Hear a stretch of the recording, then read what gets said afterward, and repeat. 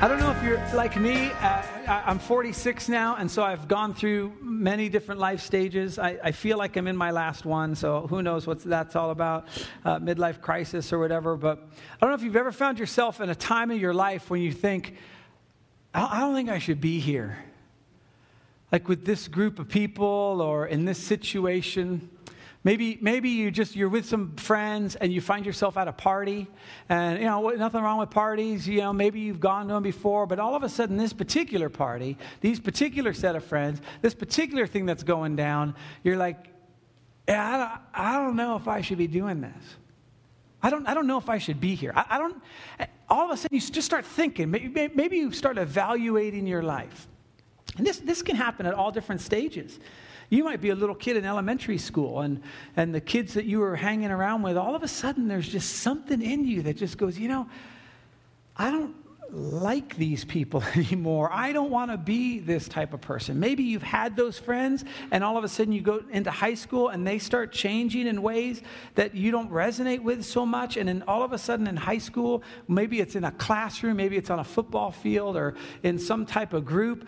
There's something in the back of your mind that just says, man, I don't know. I think it's time for a change. This might happen at your work. You might be working at the same place all the time, and all of a sudden, just things start changing. Maybe the company begins to take shortcuts, or the company begins to do some things that you're not really proud of, and you thought it was just a one-time thing to make quarterly numbers, and then the next quarter it happened again, and the next quarter, and all of a sudden, things just don't seem right. Maybe it snuck up on you, maybe not. But what happens is, we notice this in others really easily. Like if you're running with a bad crowd, you probably have a mom or a friend or someone who's like, now, if you follow down that path for very long, you're going to end up here. Or, we notice it in others, but we don't necessarily notice it in ourselves. And so we might hang with a group of people for a while, and every weekend it's the same, and it's no big deal, and all of a sudden but even though people were telling us, hey, I don't really think you should be trusting that. Maybe it's a relationship.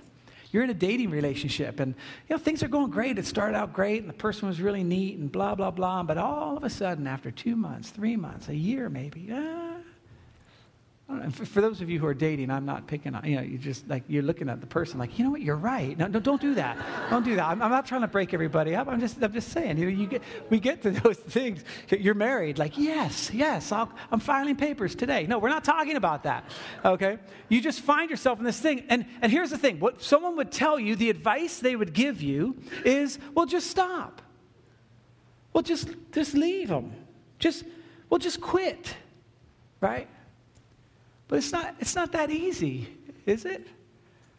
I mean, here's what happens if you got a group of friends and all of a sudden, it's guys' night out every Friday. You guys go, you play poker in someone's garage, no big deal, whatever. You're playing poker. All of a sudden, someone brings a bottle of wine. So what? And then the weeks go, and then it's a 12-pack, and then, hey, whatever. Then it's Jack Daniels. And it just starts to get to this thing where you're like, Now, and someone will say, well, just don't go anymore. Well, here's the thing how it feels. When you don't go anymore, it kind of feels like you're saying, I'm better than you. Like and that makes most of us feel uncomfortable, because we feel like we're saying, well, yeah, what you're doing is wrong, and I want to live a life that's right, so forget that. And you might be called a, whatever. Well, there was a guy in the Bible who went through this very thing. He found himself in a spot, I believe, where he just went, you know what? I don't want to do this anymore. And it was at that spot that Jesus found him. Now, I don't know if his story's like mine or like yours, where this had been nagging him for a long time, or if this was just his revelation, or just at this time Jesus came in and it was like, wow, this is great. And some of you are here right now, and you don't even know why you're here. You're just here to go, I just think I need a change, or I don't know. Here's what I'm going to hope that we can see this morning. I think Jesus had something to do with why you're here this morning. I think Jesus had something to do with that sense of my life needs to be a little farther down the road. Let me explain kind of who we are. We're in this series called Vision, and the idea is to kind of share with you the vision of our church. This is why we're here. And it starts out with these 5 circles that we stole from Saddleback, that I thought up on my own. I'm sorry. But I thought they did a really good job of identifying the people that we care about at Living Spring. Okay? The first is the community. The community is just everyone in our neighborhood and the surrounding communities. Our community would be your coworkers. We might never have seen them. We might not even know who they are. But our community, we feel, are the people that all of us come in contact with, okay? And then there's the crowd, and those are people who might show up every now and then. 2 weeks ago, we had Toys for Tots. We gave gifts to 640 of our neighborhood's poorest kids. That was all a part of the community and the crowd. They ended up in church here. We might not ever see them again. I have a neighbor who's part of the crowd. She comes for Toys for Tots. She does 7 baskets of stuff. She donates all the stuff. And other than us taking the trash out, I don't see her. I don't see her here. She's part of the crowd. Then there's the congregation. That's you guys and, people who kind of just, this is their church. And then there's the committed. Those are the people who are here pretty much every week. They give financially. They support the church in that way. And then there's the core. And the core are those who are leaders, who run ministries, who are kind of been big kind of pillars of the church and all that kind of stuff. Well, we're interested in all 5 of these people, these types of people. And so the first 2 bands we do by reaching them. And we'll look a little bit more as we get into the scriptures of what that looks like. But we go out. We don't just receive them. There's a reason that is reach and not receive. We go outside. We want to go find people, okay? The second thing we do is we restore. Once someone has maybe started a relationship with Jesus or they haven't, they're just beginning little baby steps and they're like, why should I believe in the Bible? Whatever. This is part of the restorative process. This is what we would call, if you wanted to get super fancy, sanctification. It's just kind of working on ourselves to go, you know what? Next year I'm going to be better than I was this year. Spiritually, okay? That's the restoring process. And then there's the respond. That's the mobilization. That's after we've been restored or we feel like we're being restored, we realize, is this church really just about me going and listening to a sermon and changing my life and becoming more and more spiritual? We would call it spiritually fat, I guess. Or shouldn't we be doing something? That's the respond part. And all 3 of them are very, very important. And all 5 bands are very, very important. And so it kind of, to put it in a nutshell, is we take a first-time visitor. We're interested in the first-time visitor, but we want them to become a fully devoted follower of Christ. So if you're part of our community, I'm going to invite you to the crowd. If I see you around, I'm going to invite you to church and go, hey, you should come check out Living Spring. No big deal. Just come check it out. If you're part of the crowd, I'm going to try and get you to be part of the congregation. If you're part of the congregation, we're going to try and get you to be part of the committed. And if you are part of the committed, we're going to try and get you to be part of the core. We're going to keep driving you down into the core because we feel like this process, this journey with Jesus should make us different each year. That each year we should be progressing in some way. It's a journey. It's not a destination.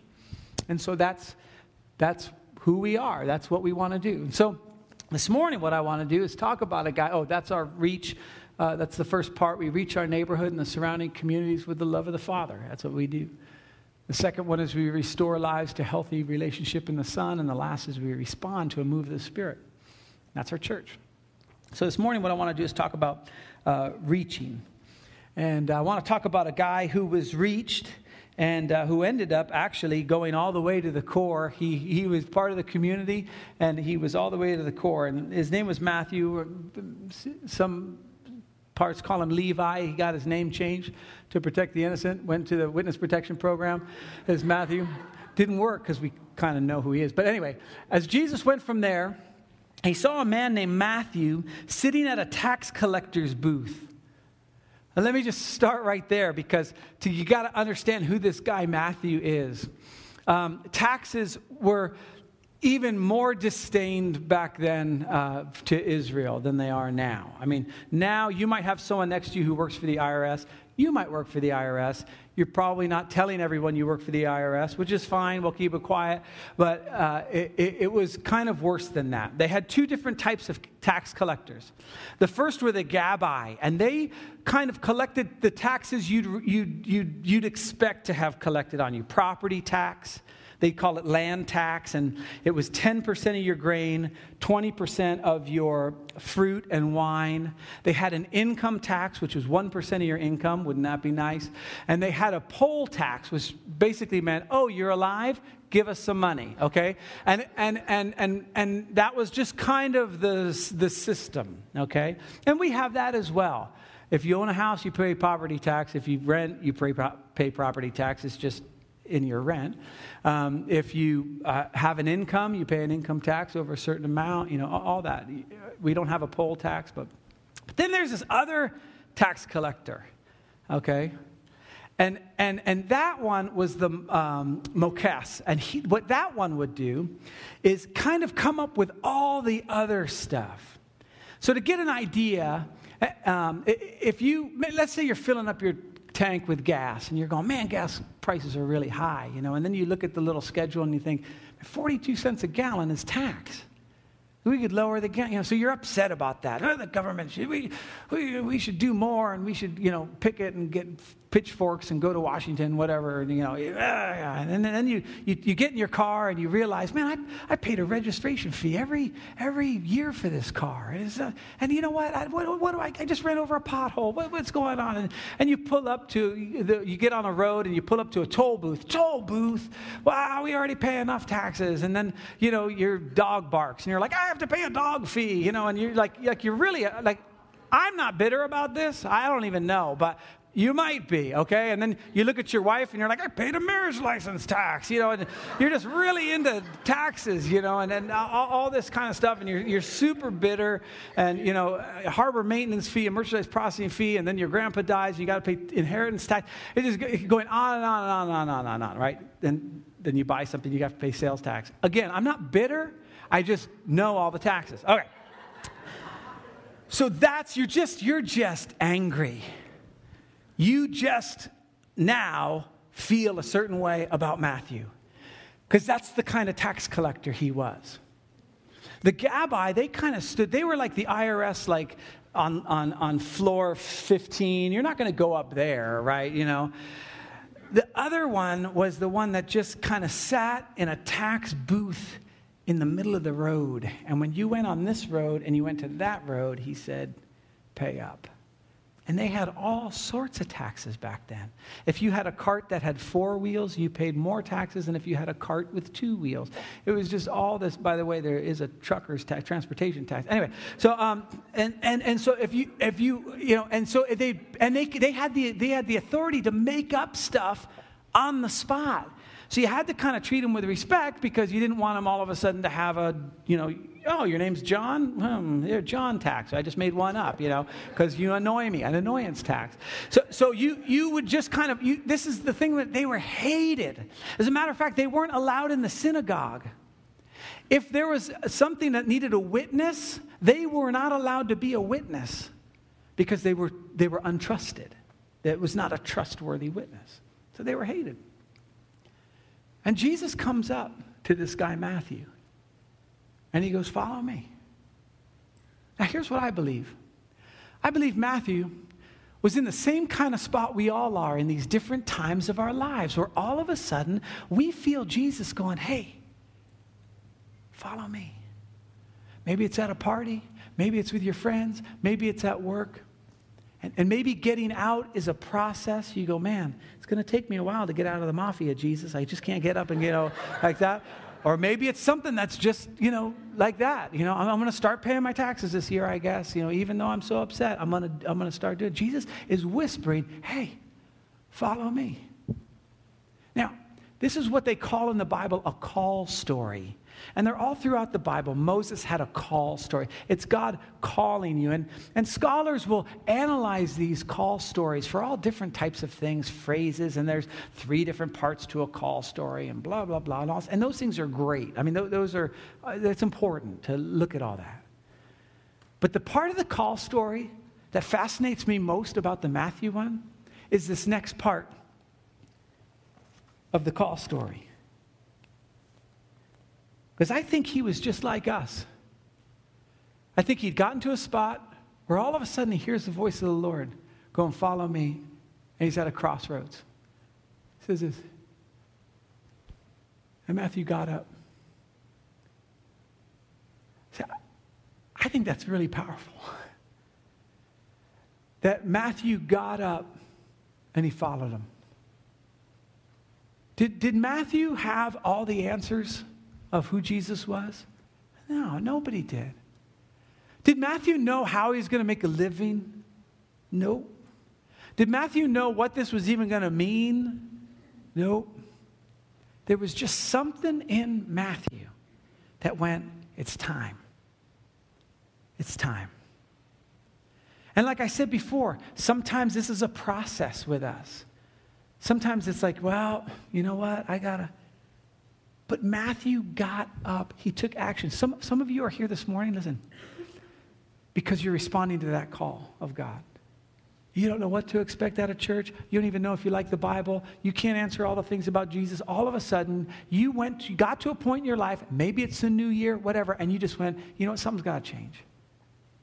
We like to say here that your first act of worship on Sunday morning is to get up, get dressed, and get here. That's one of the things we just like to say. But it's true. Just to get up. I mean, some of you, well, your second service, so you got to sleep in. I don't even know. A bunch of lazy people. The first service, though, man, they are so spiritual. No, okay, right. Stop. Okay, right. Oh, brother. Okay, all right. Anyway, but for you, just getting up was like a big deal. To get ready was a big deal. To get here was a big deal. But you did. I think in some small way, we're responding to the Matthew call. Matthew got up and he followed him. Now, check out what happens, because this is what tends to happen when we make that first step to follow Jesus. See, it's almost like a dare. Like, I dare you to begin following him. I dare you to make that step in your life. Now, watch what happens. Hold on. While Jesus was having dinner at Matthew's house, like, wait a minute. How did he go from just stepping out of the tax booth and now he's having dinner with Jesus? I don't know. That's what happens when we follow the call of Christ in our lives.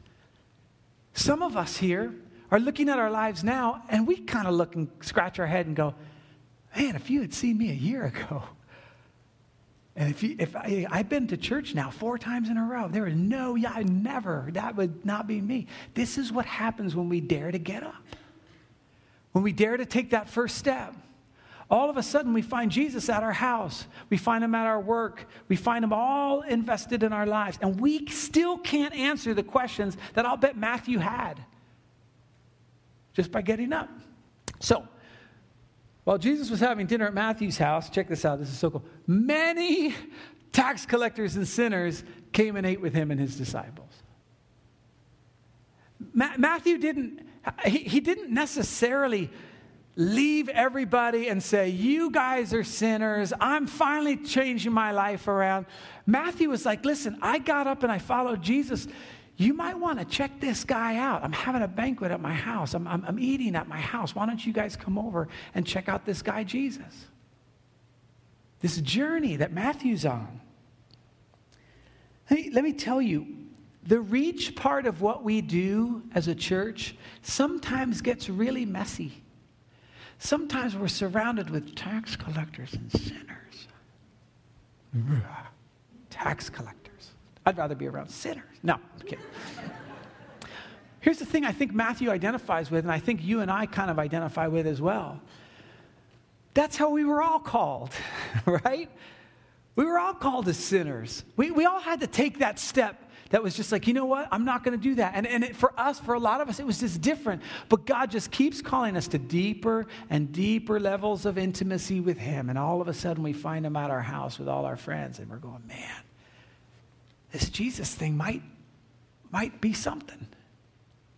And so there's many tax collectors and sinners, and it gets messy. And when you combine sinners with spiritual people, sometimes, not at this church, but sometimes there's people who can't handle that. And there were in that day, they were called the Pharisees. It says this, when the Pharisees saw this, they asked his disciples, why does your teacher eat with tax collectors and sinners? See, there was a power struggle going on here. The Pharisees were in positions of power, and they would lord that over people, and they would make up rules.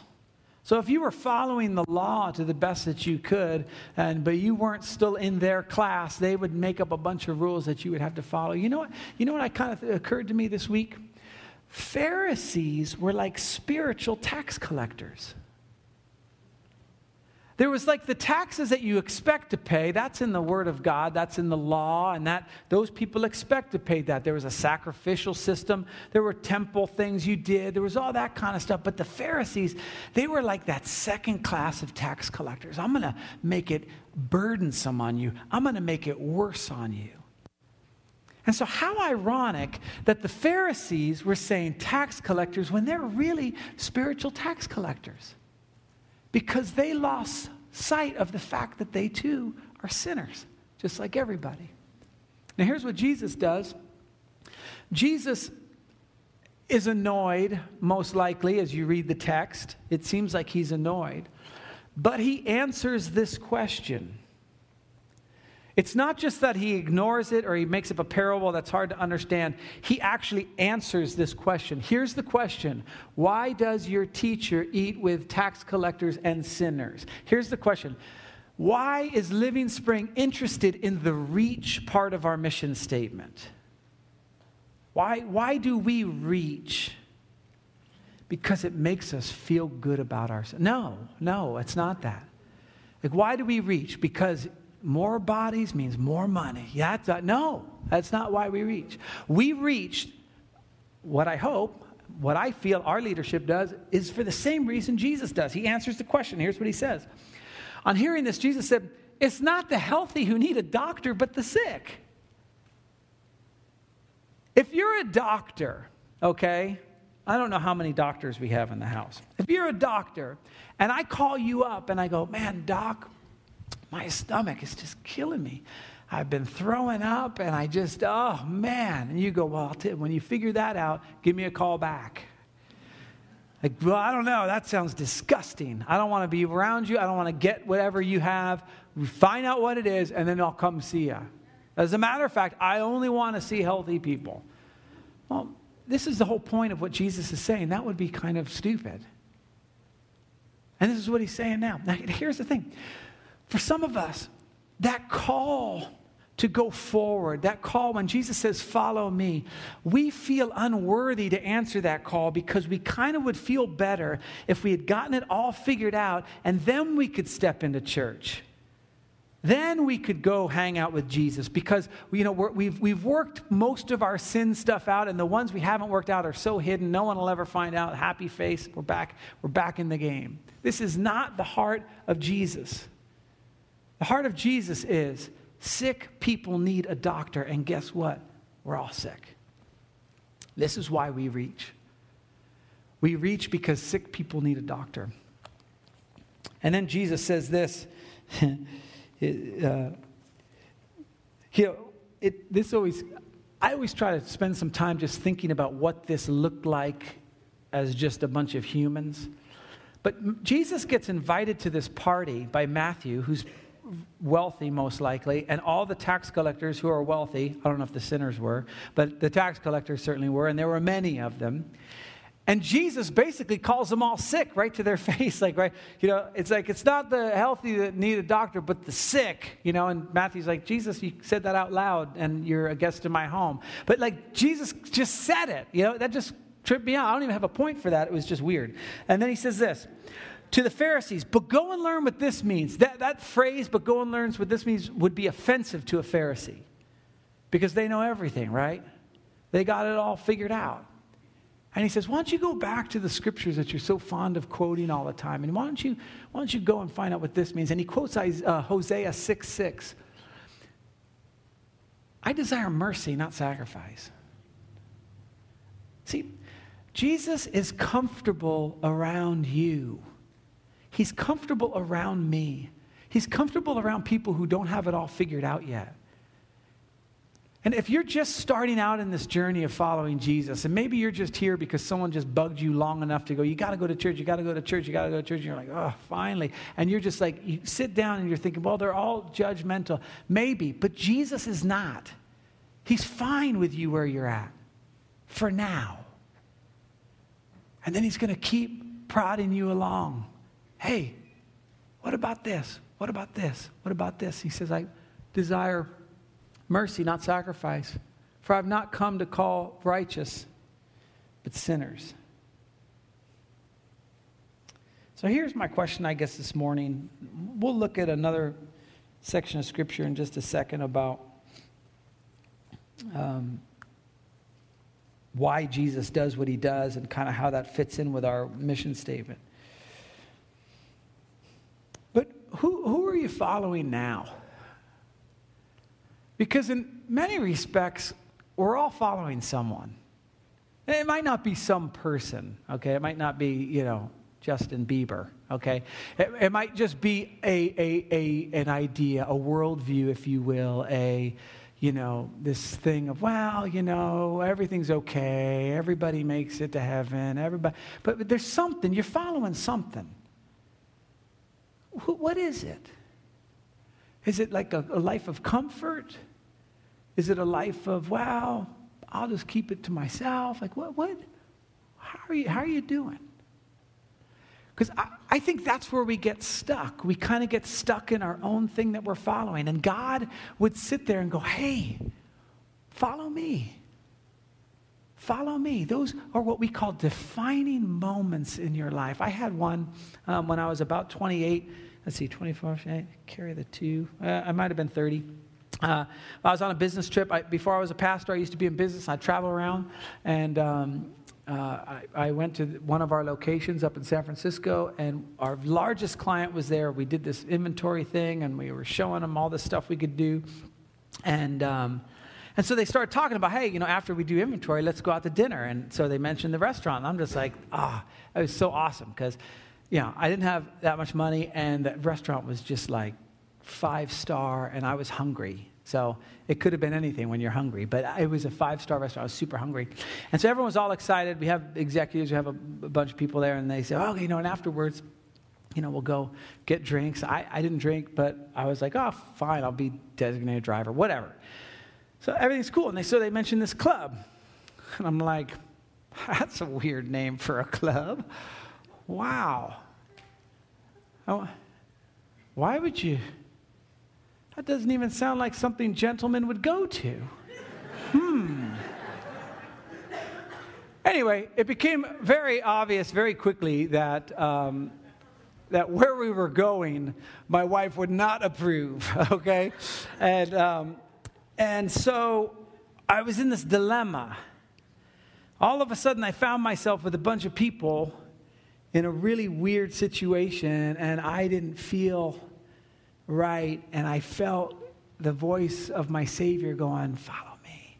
I'm like, is there a way out? Is there an exit? Because I'll follow you. If you hire a limo and take all these people away, that would be great for me.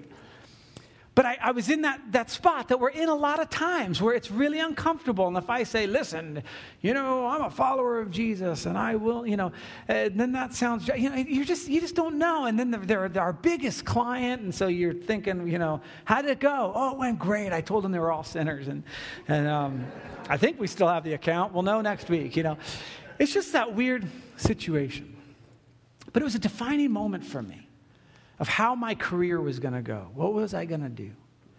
And so I honestly forget how I got out of it. I probably lied, okay? Shame on me. I probably said, my appendix, who knows what I did. But I got out of it. And again, I just felt like, I escaped.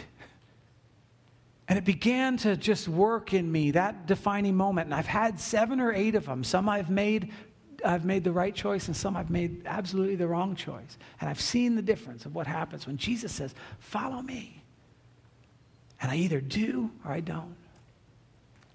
For you, your follow me moment this morning might be something that starts a long process. Maybe it is your work, and maybe you just sit there and you go, you know what, I need to find another job. I just can't go through this week after week and make these compromises. Maybe it's a relationship and it's going to take a month or so to get on it. For some of us, this follow me moment is just getting up. Maybe it's taking a 4-iron to your computer or something. I don't know. Maybe it's just quitting. You walk in tomorrow and just, you know what, I'm done. Maybe it's making a phone call. Hey, sorry, I can't do this anymore. I don't know. I don't know what your moment is. I don't even know if you have one right now. I just know I've had several. And this is why we reach. It's not to convince anyone. It's just to go, hey, if you're in that spot, follow Jesus. Now, as the worship band returns, I told you we'd look at this one little section of Scripture that really gives you the heart of God in Christ. And it's just a narrative of what Jesus would do in his ministry, and it covers our reach, our restore, and our respond. It says this. Jesus went through all the towns and villages. Jesus went. Like I said, the reason our first thing is reach is because we're not here receiving people. We're out. We're out in our jobs. We're out in our neighborhoods. We're out doing, whether it's our Be the Church thing where we fix up homes, or it's our Toys for Tots, or it's our backpacks, or we want to be out. It's the model Jesus had. He went through all the towns and villages, teaching in their synagogues, proclaiming the good news of the kingdom, and healing every disease and sickness. This is the restore part.